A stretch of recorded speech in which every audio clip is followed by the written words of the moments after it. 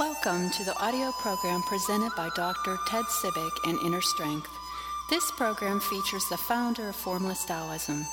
Dr. Sibbick is a Taoist priest, a visionary, speaker, healer, and author who's passionate about Chinese medicine and helping people fulfill their destiny. Dr. Sibbick began his own journey at an early age due to health problems. Crossing over to the other side twice changed his reality and gave him insights into spirituality. At that time, his own path and journey of self-cultivation was changed forever. He has walked the walk and would like to assist you in your own journey.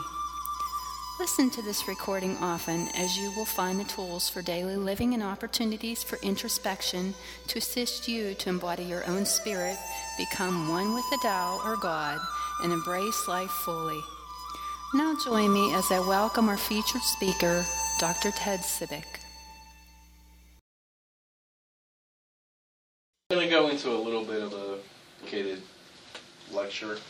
I'm going to try to make it simple because there's a concept in pretty much Oriental thought, although it is called different things and talked about in different ways, that no matter what experiences you have on Earth, there's define a little bit of what we're going to be talking about, and that's the Shen. The Shen is a spirit.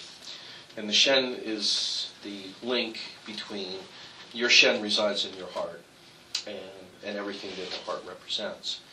And it's also your connection to the divine. And so the Chinese have divided it into little Shen and big Shen, for lack of translation. And the little Shen is your heart, which is connected to the larger Shen, which is pretty much everything that encompasses. So you're connected with the divine by this little mini Shen that's inside of you. And therefore you have direct communication and so forth as long as you are embodied. And with that concept, there's also this other aspect of Shen that I'm going to put it more into 21st century lingo. The Shen is non-judgmental. So although the Orientals have an idea of yin and yang, good and bad, left and right, you hear that a lot in political commentary.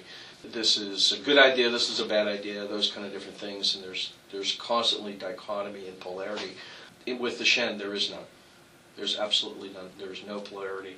There is no judgment in this pure aspect. And it is a concept that plagues humankind because we're all about judgment. We're all about, and this is not even discernment. This is not like, what pants am I going to put on today? What do I want for breakfast? Like, those are decisions you make. Judgment is when you look at something and without even understanding it, you make a decision about it. Okay? I don't like the way that person looks. That person said something I didn't like. Therefore, they're of this. They're of this ethnic persuasion. They live on this area. They live in that town. Those are judgments. That's what I'm speaking of. Not, should I have oatmeal or wheat checks this morning? That's discernment. So being clear about that is important, but the Shen has no interest in judgment. It is the purest form of, let's call it intellect, for this conversation anyway, not entirely correct, but in that aspect, it doesn't see the need to segregate and separate. And if you jump a little bit in thought, it's usually through separation and segregation that we create an enormous amount of misery between people, between cultures, between ideas, concepts, people, your own family. It is through that there has to be a separation. There's separation or segregation. This is right and this is wrong. And as soon as you get into this polarity and this division, a lot of times that's where the friction arises. Without really being able to see it globally, both sides of it, people jump into one camp or they jump into the other. And then their ego gets into the point of having ownership in that particular idea, so much so that they will defend it even though they may no longer even fully believe in it. It's just the idea that, well, I've been doing this all along and this is how I'm going to do it. Now the polarity spreads even greater. And the Shen has no interest in that. That is what we call in the Taiji, or in the separation of yin and yang.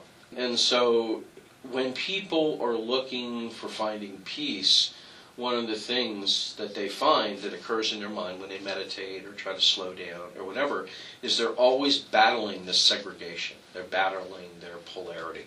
They're thinking that they need to be one way when really they're another. They look at the grass being greener on the other side of the fence. They have a tendency to say, if I just had this, then this would be better.